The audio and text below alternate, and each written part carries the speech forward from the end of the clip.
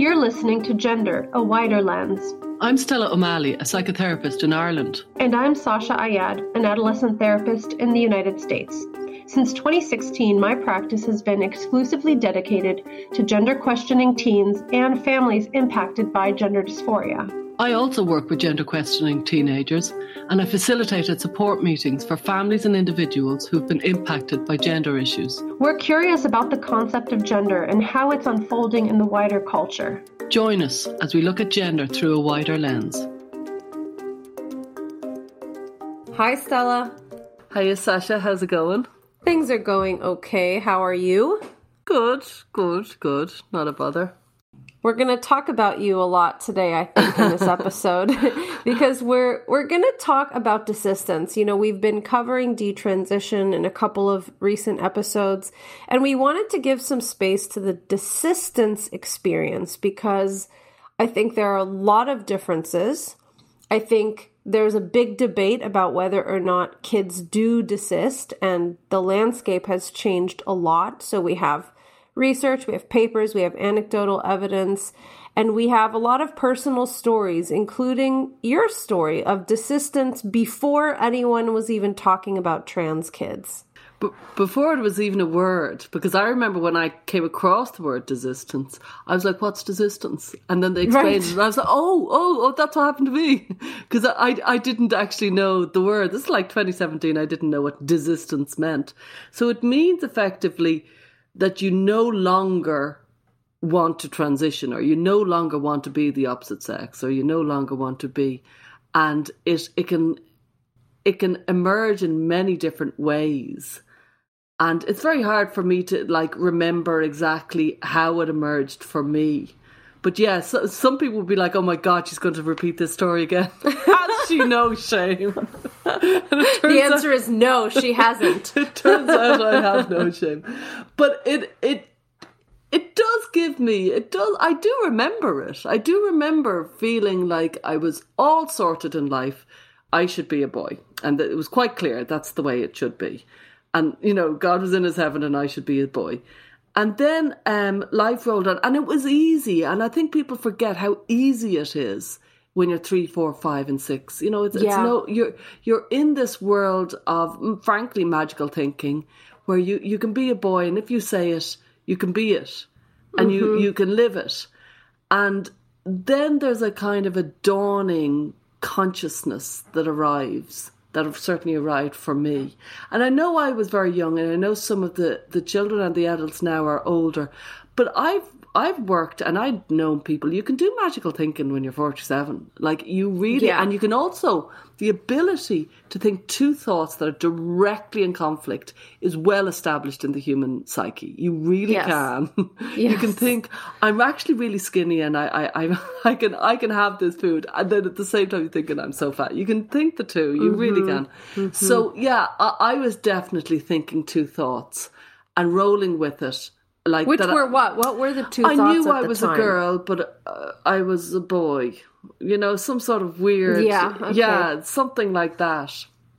You know? Was it like I'm a girl physically, but a boy in spirit? I mean, was there like that metaphorical element to it? Very much so. And I couldn't have said that because I didn't have the words. But that's what it was. That I was like, essentially, I was a boy. It's funny because a lot of times when you listen to, you know, young people who are talking about their trans identities, whether or not they are ROGD profiles, a lot of people say, I had this experience and I didn't have the language, and now I have the language. I mean, have you heard people talking about that? And you're saying that too, in a way. So it's a bit of a blurry line there. But didn't Ian Hacking, who we've got to try and meet him one day, but Ian Hacking talked about that when you give it the language, you actually you induce it in many ways, which is frightening, because actually one of the great things about psychotherapy, and you'll know this, that sometimes you give the language to somebody and their shoulders go down, they take a deep breath and they go, yes. So giving somebody the language of their experiences is a very powerful gift. Yeah. But it's also a very heady kind of, it can lead you. It's a double-edged sword, you know. Yeah. I didn't have the language, but I certainly had a very dual thought process that was going on. Anyway, life went on, and somewhere along the way, I realised something is happening, and the adults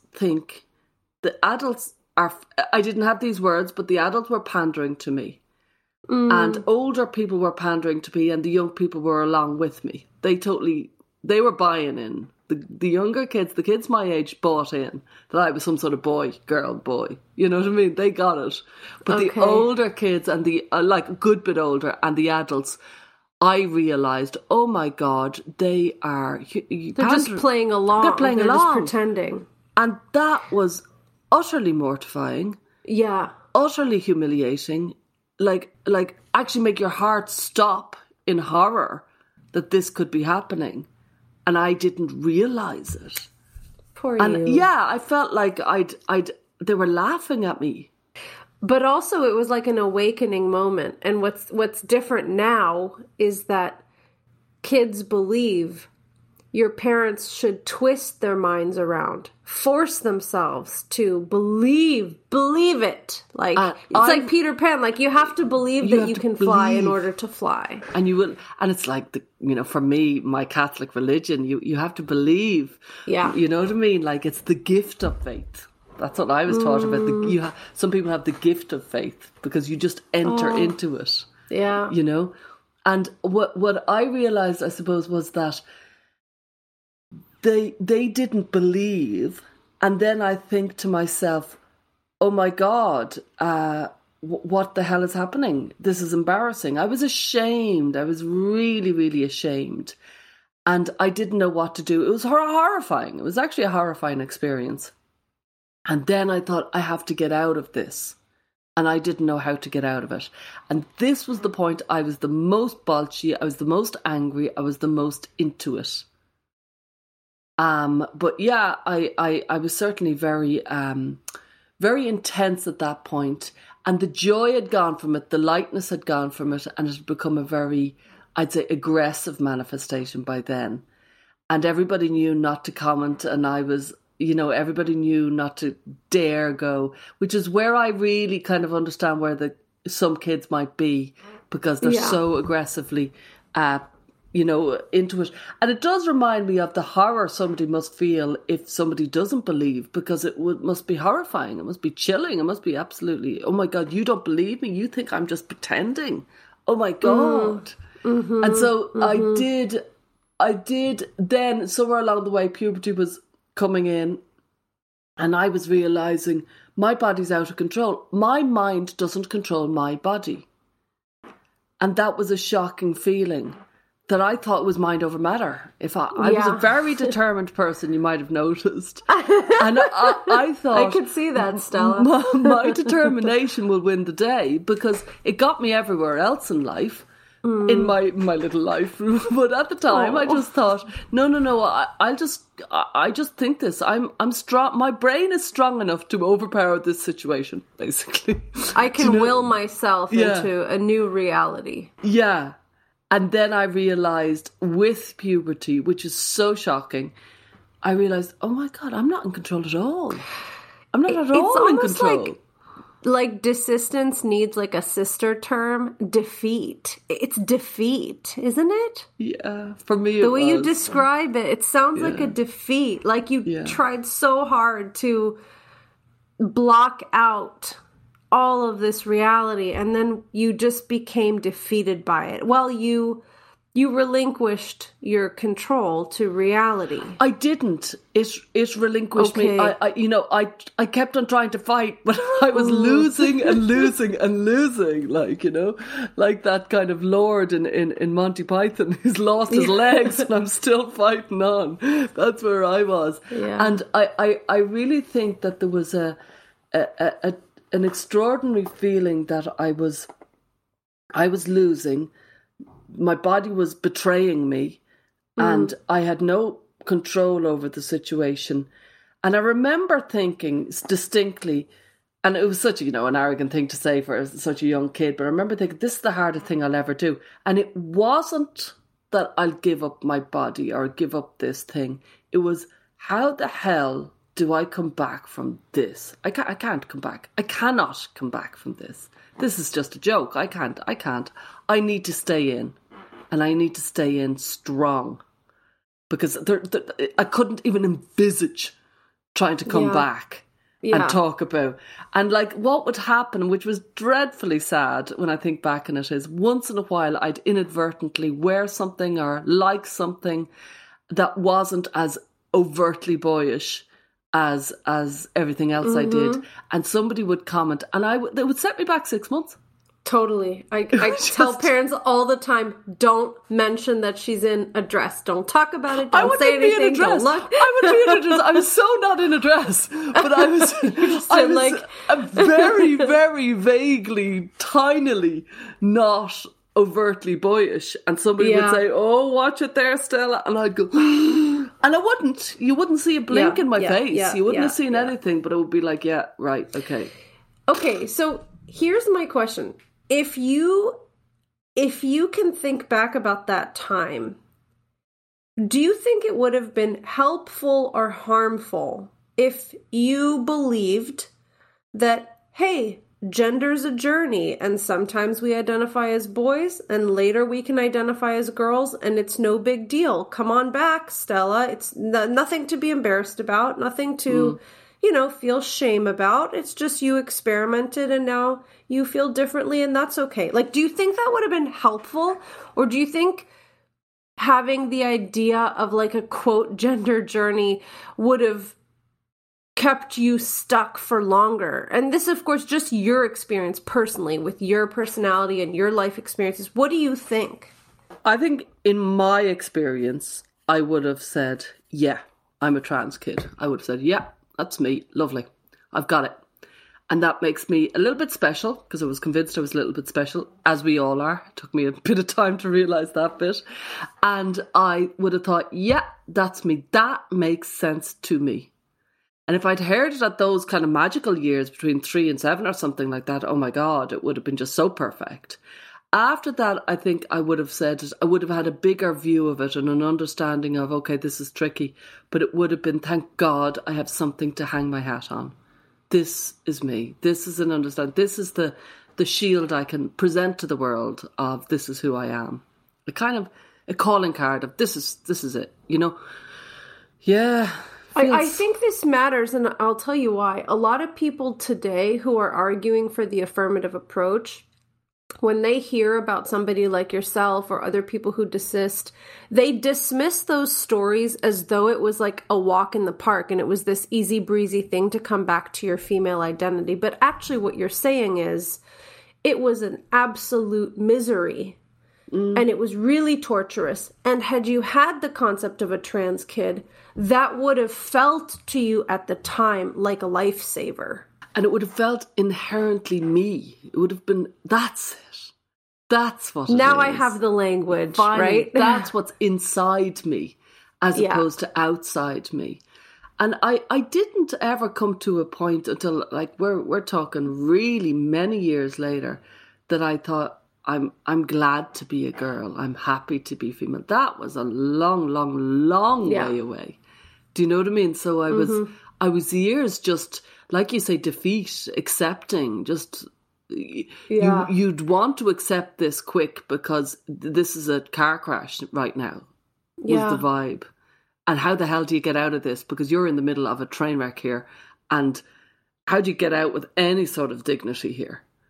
Yeah. That was how I was feeling. And it wasn't a case of, I should be glad to be a girl or anything like that. It was more like, you're a girl, older people realise it, and you've got to navigate that. It was just like, this is a really hard chess problem. Nothing to do with being happy about being a girl. Utter anger and rage at being a girl. But that's neither here nor there. You've just got to save face now because you've got no other choice. You are stuck with this. And that's what I thought I was. I thought I was stuck with it. Nobody jumped in and said, well, you're not stuck with it. You've got another options. Now, that was my experience. It wasn't anybody else's. So I'm reluctant to impose that on anybody else. Yeah. At what point, was there ever a point where you told your parents explicitly, look, I know I'm a girl, sorry they that knew I was a girl. Yeah, no, and we weren't that type of family, so it wasn't like. I mean, I know they knew you were a girl, but I'm wondering, was there ever like a point where you kind of raised the white flag, you know, and said, okay, fine, I get it. Did you ever admit to people that you had kind of come to terms with what you were fighting? I don't think so, no. So you just like called your mom one day and said, oh, by the way, I'm married and pregnant. Okay, I'll get it. There was a slow pulling off of the plaster, and, you know, I remember when I was 14, my friend, who was trying to be good to me, her dad owned a restaurant, and this was back in the day when nobody in my world went to restaurants, so it was really considered a really posh thing to do.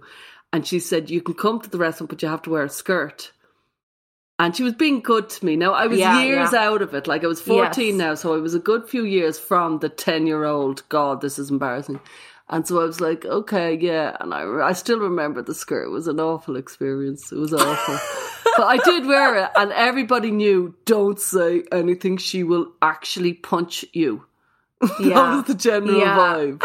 But I did, you know. Yeah. So there was a school uniform that I wore in secondary school. So I did kind of come around to it. But that was kind of, you were forced into it. I didn't wear it in primary school.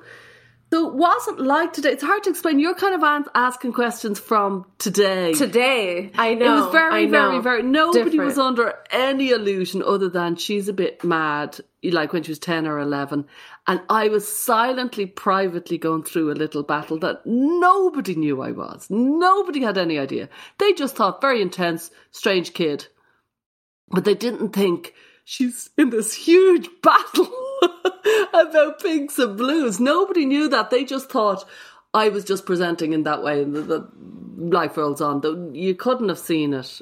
You know. And so there's so many questions that I have now, and I promise I want to kind of move into like the current manifestations of this, but what do you think then? I mean, I already know the answer to this, but like, isn't it funny that the affirmative care clinicians insist that if you don't affirm explicitly and you're not a, quote, supportive family, that the kid is at a super high risk? Like, I know that you were going through a battle, and I don't in any way mean to undermine the difficulty. And there are probably some kids who go through that internal battle and it gets even darker and maybe they become seriously suicidal. So I don't want to undermine it, but it's treated as though it's this one-to-one relationship.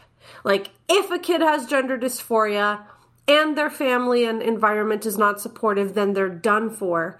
And obviously you fought this battle privately, internally. You learned a lot about yourself. There were dark moments, but you came out of it and you survived. And of course, you know yourself tremendously in hindsight. So it just makes me think, wow, the human story is so much more rich and complex than this stupid, like simple story that we've been telling people about themselves. I mean, why would you tell a child you're not going to make it if you don't have your parents jumping up and down beside you? That's nuts.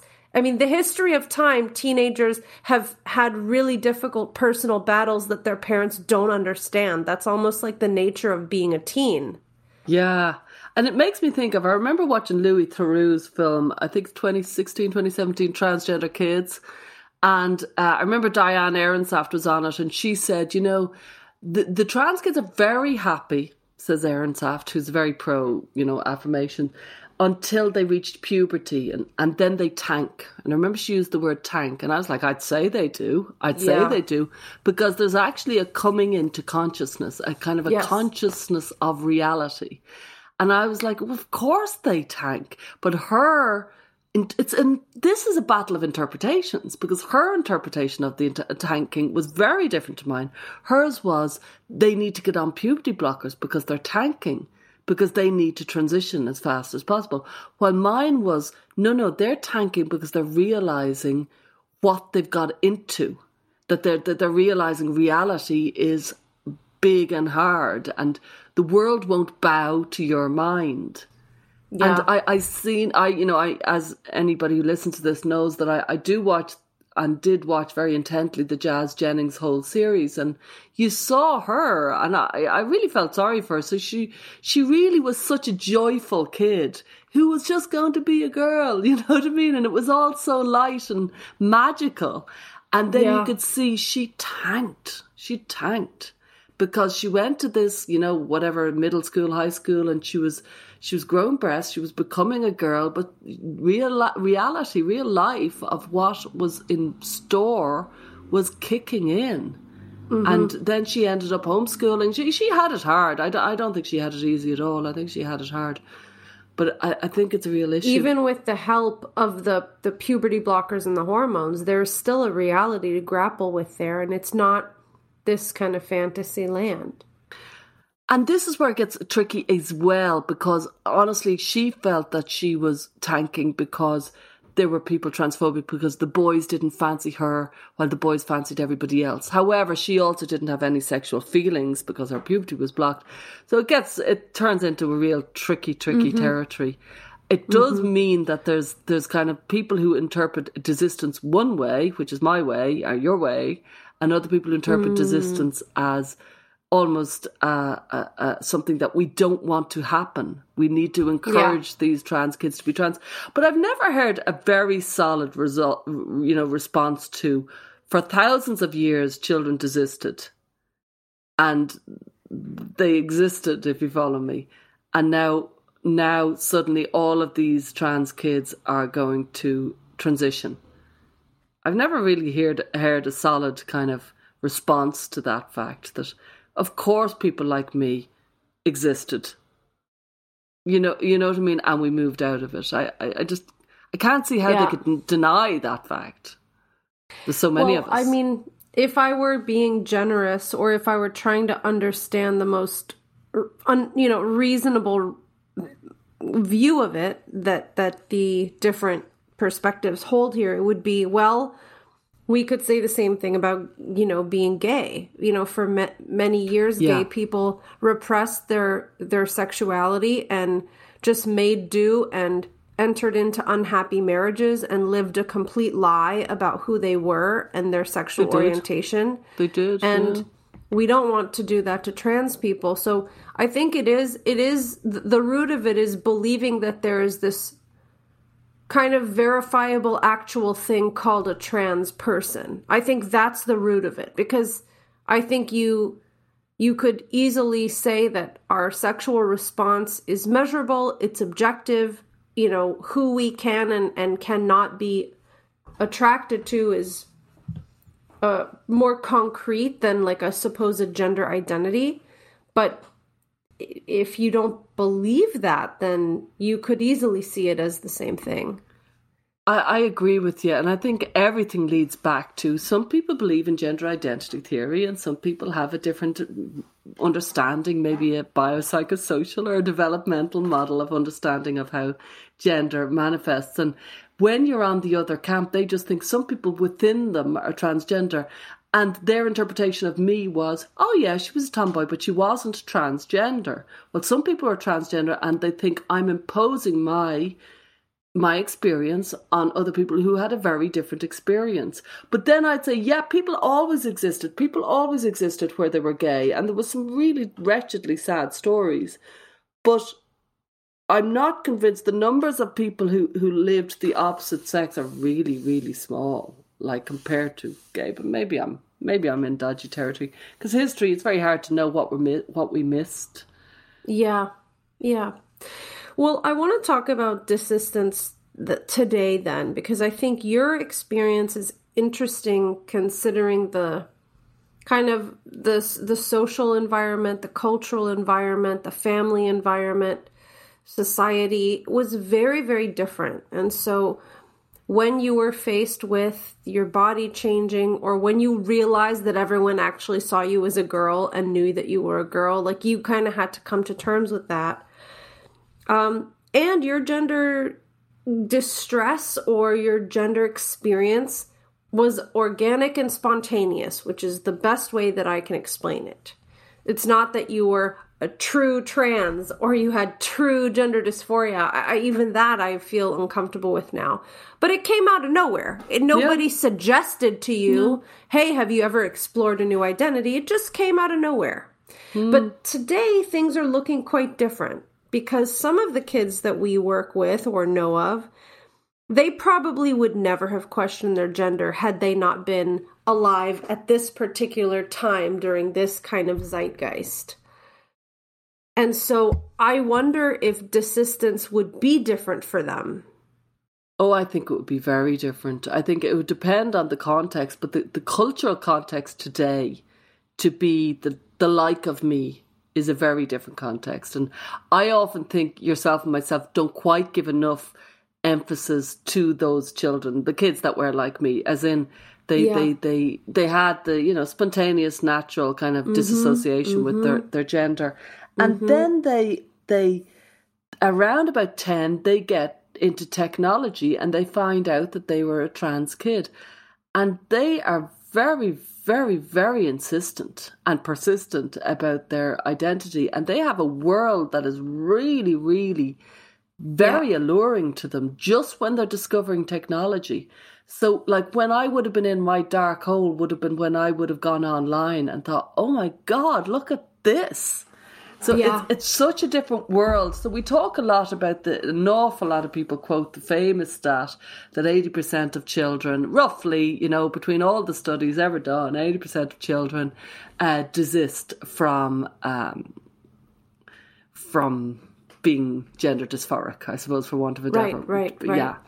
And this was, 11 studies. Thankfully, James Cantor did the world a great service by, bringing it together and showing the stats and showing all these studies, and that he put all the studies together of all these, he went back to 1970s, 1980s, and these were very extreme children because these were children who had been brought to gender clinic. I wasn't brought anywhere near a gender clinic. They wouldn't even know what a gender clinic was, my parents. Not going to happen. Laughably not going to happen. So I would say these were already either very involved parents or very gender kind of sensitive parents that really mightn't have liked girlish boys, etc. And anyway, they were in clinics and they were the ones who were studied, and those children, 80% of those desisted. So it's of the extreme end of life. And they, and it ranges from in and around, I think it's something like 73% to 94%, and people are happy to kind of agree that 80% is the rough figure. And so he compiled all those, and it was great to have it, because then it was like, okay, now we know that children can be gender nonconforming, and 64% of those kids are probably going to be gay. I'm saying actually that's just for boys, but honestly, there does seem to be a huge correlation between being gender nonconforming as a child and turning out to be gay or lesbian or bisexual. And, I often think we don't explore that point enough. I think that's a very interesting point that Carol Hooven or somebody who wrote the book Testosterone could give us a lot of insight into. And so there's those studies. And then I think, but it's a completely different landscape. He compiled that in something like 2017. Now it's just so different to be that. That kid would be asked at 5 and 6 and 7, do they want to go into the other toilet? Do they want different pronouns? Oh my God. And the power the kid would have when they realise, oh, I can change the rules for me. I can change the way people can talk about me. I can give pronouns and names to myself. I'm slaying the world with this. I own you all. And I do remember the feeling of I was slightly intimidating, or there was a power involved in, I can look you in the eye and say this, and I knew I was being impressively unusual. We hope you're enjoying this episode of our podcast. We work very hard to maintain high quality content for this show, and we're grateful to Rhyme and GenSpect for supporting us. Rhyme, or Rethink Identity Medicine Ethics, is a non-profit organisation dedicated to improving long-term care for gender-variant individuals. Visit rethinkime.org to learn more. And GenSpect is an international alliance of parents and professional groups whose aim is to advocate for parents of gender-questioning children and young people. If you'd like to become a patron, you'll have access to weekly transcripts and special Q&As, and you can join our listener community. Now back to the show. Yeah, I mean, if you thought you were a little bit special then, I mean, now you would be the most special. I mean, all these kids are given really a lot of power and attention, and they're really raised up to this kind of very special level. I mean, I'm aware that if you are a trans kid at a university, there are going to be professors asking you to help them write curricula. I'm aware of such things. So yeah, that specialness is really powerful. And in addition, there was a 2021 study published by Dr. Zucker, Susan Bradley, and Davida Singh that followed up a really large sample of dysphoric boys. And as you said, something like 80% of them desisted, and 64% were gay. So we have this information, but it comes, like you said, from kind of a different landscape. So it's not the same if you are being asked constantly about your gender. It's not the same thing. Very, and so much emphasis, and then this concept of the trans kid, which gives you a kind of a framework of who you are and who your inner self is and things like that. I know that I've worked with parents who desisted their children. These are the young children. They desisted the children. You know what I mean? They helped the child desist, having the children, let's say, might have been using the opposite sex pronouns, and then the parent kind of gets into the research. For example, when they find out that they realize, I remember one parent said, I always thought 80% desist, so it didn't matter that I do the pronouns, and it didn't matter that the kid was going into the other side toilets, because, you know, they were going to desist anyway. And then suddenly everybody was talking about puberty blockers, and I was like, sorry, what? I thought I was going to desist. And so then they helped the child desist, and the way they talked about it was just kind of taking an easier road because of the medical burden on the body, which, you know, that goes into the principles of informed consent, like, because if I had been 10 and if I'd been told, yay, you can be a trans kid, you're a trans kid, I would have gone, yay, I'm special, I've got this, great, go. And then if somebody said, honestly, this is a hard road, and you're going to be in hospital rooms a lot, and you're going to have an awful lot of kind of invasive kind of questions, and it's going to be difficult on your body. I don't know how I could have understood that. I don't know. Like, I wouldn't have given a damn about infertility or sexual functioning, but I don't know how anything else. I wouldn't have liked the hospital feature of it. It would have been a bit. Yeah. I read a book. I just want to talk about this book I read. It's by Laurie Frankel. I wouldn't madly recommend it. It's called This Is How It Always Is. But it's a very good insight into the trans kid of today. It's a novel, so it's an easy read. And it's about this kid who was transitioned and then he moved house. And so I don't remember the gender. It's a novel anyway, so it doesn't matter. But the point was it was a secret transition because nobody in the new town knew. And it just talks about the child, and it ends in a very kind of, they go over to Thailand, and the child meets all these trans women and realizes that she's like them. And I was probably the most uncomfortable kind of nails going down my skin read I've had in years, but it gave me a very good insight into what people are thinking and how people are thinking. They honestly think this is truly who I am. It does give you good insight into the mentality of this. Yeah. And also, I mean, this episode is about desistance, and desistance does happen. And I want to talk a little bit about the characteristics of kids who desist and of families who are seeing desistance with their kids. And, you know, it brings to mind this recent study that was published by Joanna Olson Kennedy and her clinic. It was a 5-year follow-up study. And basically, it showed very low desistance rates among the kids that she was treating who were being socially affirmed by their families, and some of whom, a large percentage, I think something like 60%, were also medicalized. And so the newspapers have kind of framed this as a proof that kids' identities are stable and that the old desistance rates, which are between 60 and 90%, are actually not accurate anymore, and these kids persist. And actually, the way I interpret that is, well, yeah, when you affirm the identity and you medicalize the kid, they're less likely to desist, which is exactly what we've been kind of talking about so far in the episode.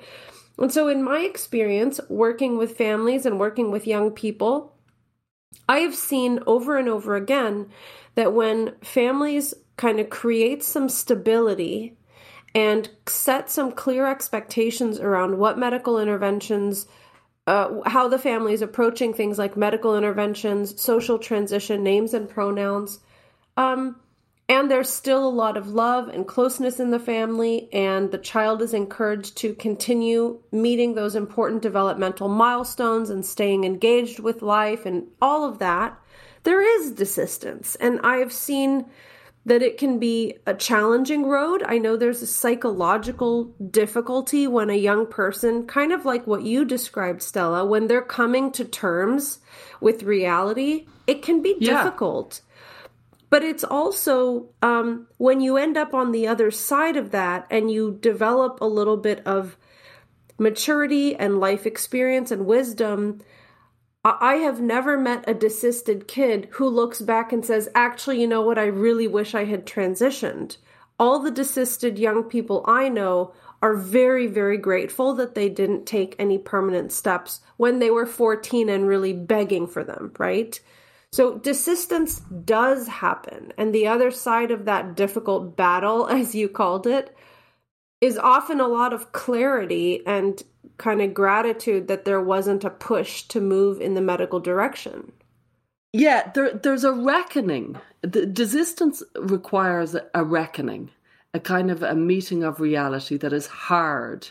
And, you know, there's something, that's why one of the reasons why this is such an interesting subject, there's something nothing to do with gender that is required for desistance, which is a kind of a willingness to endure the truth when it doesn't suit you, and to face it and to move into it and handle that fact.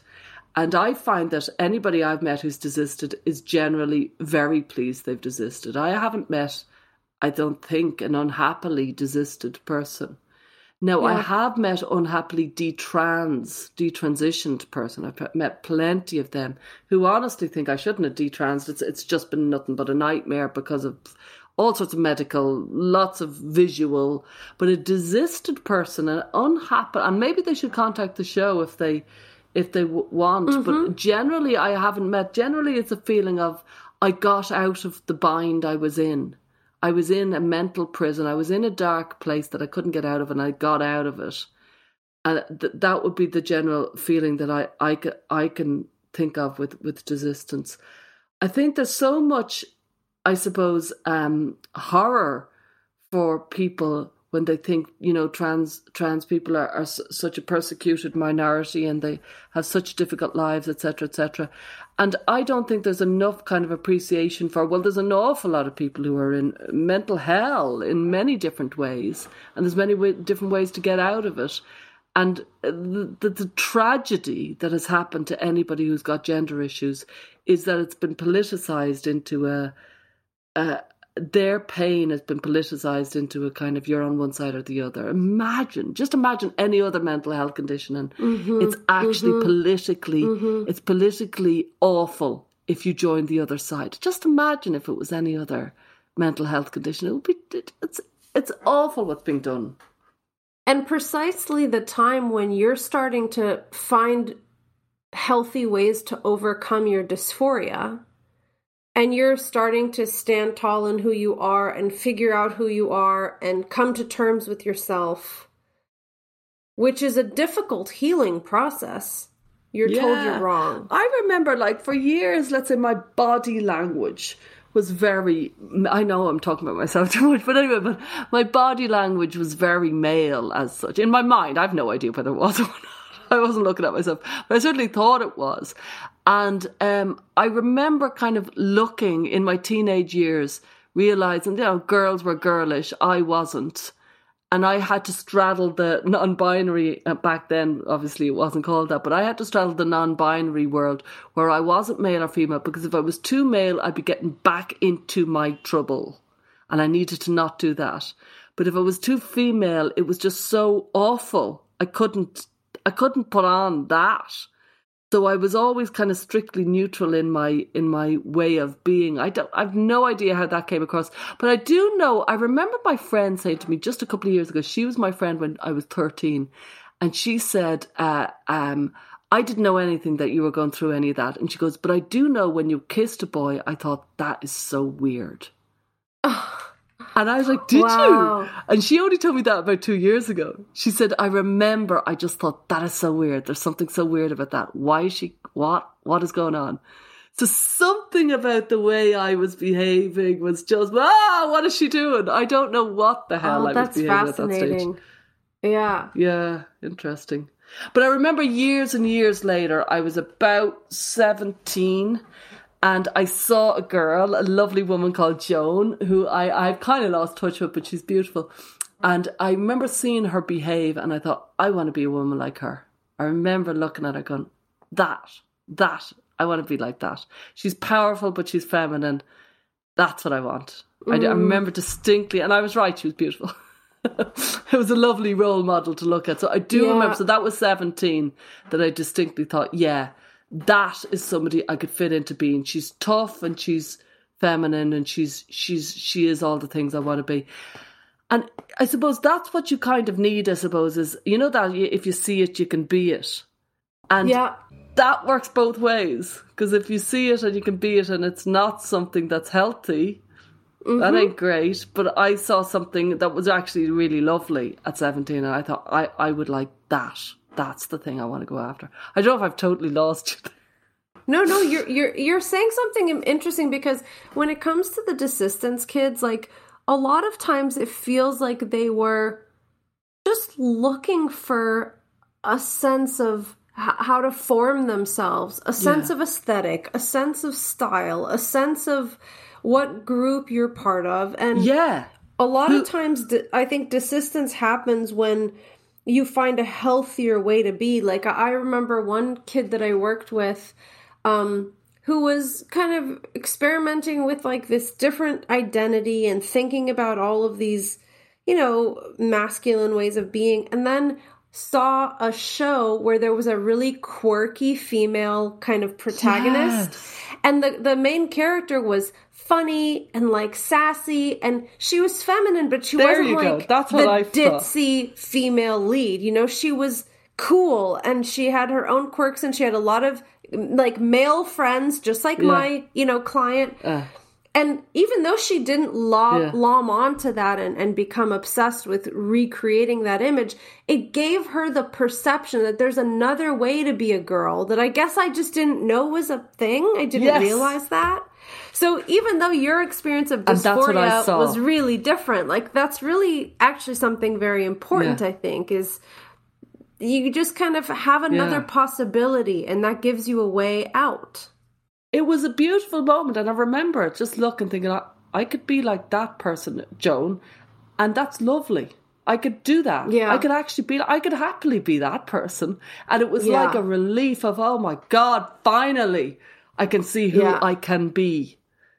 If you know what I mean, I can see. But I'm thinking of the people who are older who desist as well. Because, you know, there's one thing, you know, when you're younger, and there's one thing when you're a teenager and you're desisting.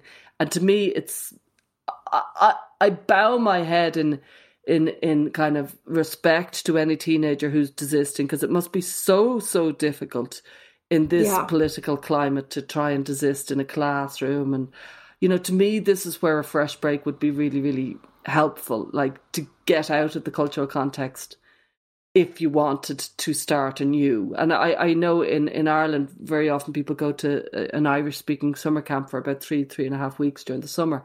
And that's a real experience where you can go and be somebody different. You know what I mean? And we've all had that as younger people. I think that's really helpful for anybody who's trying to see who they could be in the different hats. But I think to be an adult desister, and I've met a few of them, that's very surreal. Yeah, I think it's probably very difficult. And one thing I often kind of have my eye out for is like, is this person's peer group gender obsessed? Are they pretty flexible?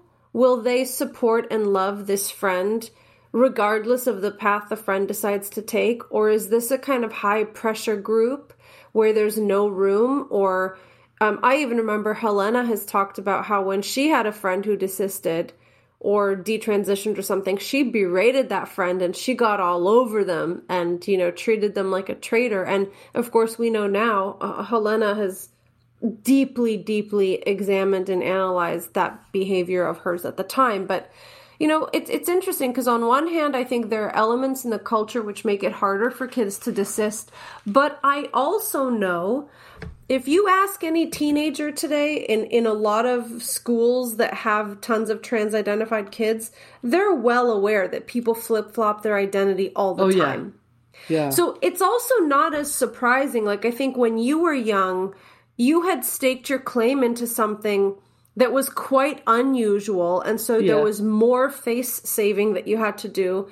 And even though there's a personal battle for each kid who's kind of teetering towards desistance, I also think it's not that big of a deal. And ironically, I think this whole like true trans versus trans trenders narrative is unhelpful in this arena, because if you're one of these poor, quote, trenders, and maybe you're a girl who's trying to figure things out and you've cycled through several identities and you're afraid of being called a fake or someone who was making it up or someone who did it for attention, you might be more likely to stick in an identity that doesn't really feel right for you anymore. Whereas I think it would be much more healthy to say, hey, this is a time when a lot of young people are exposed to new ideas about identity and their bodies and what it means.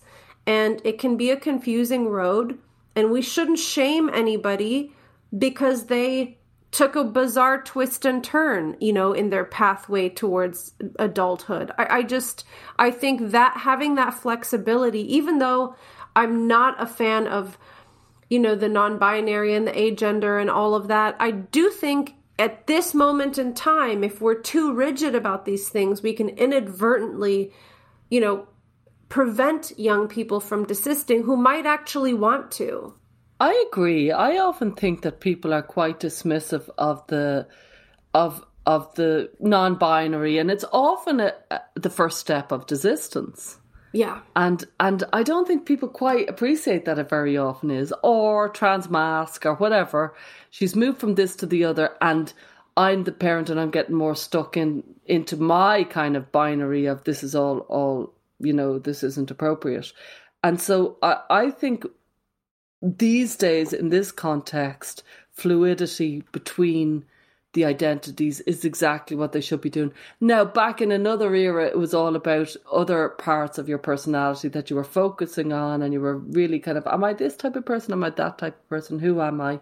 But I think it has landed in gender these days, and that's what they focus on. And it's, in many ways, you hear them talk about it, and it sounds like actually very personality driven for quite a lot of the descriptions of the different genders. But I encourage it. You know what I mean? I encourage kind of mixing and moving and changing different identities, trying on this, trying on that. I do think that when somebody starts to fancy, if they haven't had puberty blockers, when somebody starts to fancy somebody else, it takes the focus out of the self and onto the other. And I actually think that's very good for them. I'm very into them starting to fancy people. I sound like a creep, but I think it's good for them. I think it's good for them because the utter focus on who am I, it feels like it's like something like really, really mind melting after a while. It almost feels like an acid trip. You're looking in the mirror. Who am I? Who am I? Who am I?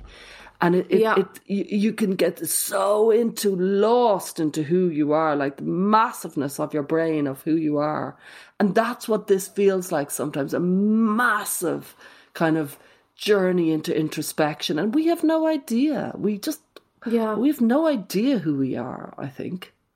Do you think that embarrassment plays a role? Because from some of the desisted kids I know, I think some of them especially if they start to, disidentify with gender identity as a concept, they can feel quite embarrassed that they believed those things, or that they said certain things to their peers, or that they asked their parents for certain things. And it can be really kind of, I guess it's cringy. Like, that's a teenage word that they use a lot. Like, oh, it was so cringe when I did that. And that's not always true. But I think that's a big piece of it for some kids. Did you have that? Like, did you have a moment where you looked back and you felt embarrassed, or if you from the moment of my reckoning and realization I'm in something and I have to get out, I was mortally embarrassed. I was utterly ashamed, deeply ashamed of who I was and what the hell I had got myself into. And I didn't know how to get out of that, but it was shame was how I felt. I just felt ashamed that that I was in something. It was just so deep inside me, this feeling. I'd say people feel really, really, I don't think we talk about it enough, that the shame would stop desistance and the embarrassment would stop desistance. And how do you combat that? It's very hard to tell somebody, don't be ashamed, don't be embarrassed, because you either are or you aren't. I'm not sure how we can lay a path out of that. It's kind of in you, isn't it? Yeah. I mean, I think it has something to do with the framing, like I always come back to self-compassion and kind of ask, like, how could that be useful here? Because if you look back at yourself and you think, oh, I was an idiot who got bought into something that was not real, that's very shame-inducing. But if you say, I was doing the best with what I had at the time, and I really believed that this would make me feel better, and I tried, and it turned out that, that was actually not a helpful exercise. So I try to encourage clients to be more compassionate, especially to their younger selves. Like, desistance really does feel like a kind of coming of age process. And we do make so many naive or foolish mistakes in our youth. And it doesn't mean that there was something damaged or broken about us. It's just, we do our best with what we have at the time. And sometimes we're working with limited tools at various stages. I remember Charlie Evans, she started the D-Trans Advocacy Network, and she was a desister. And I remember her describing, because I was mad to know, well, how did you desist? What was the arc? She was about 25, 26, and she was completely presenting as a male and doing it very well. She looked really cool as a male. Yeah. And born woman, very much identified as trans man, and hadn't medicalised. And she told me that how she desisted was that dual thought. She was thinking two things. She was a trans man. She was all about trans politics, very into, by the way, trans politics. And then her and her friend used to say, we used to hate follow you, Stella. We used to hate follow different people. Wow. And then they used to swap little things, like, look at the state, what Stella's saying at the moment, and they'd send something. And then they'd say probably something that what you said, look what she said, isn't it ridiculous? But they were sending each other stuff. And they used to kind of say, it's so ridiculous, it's so mad.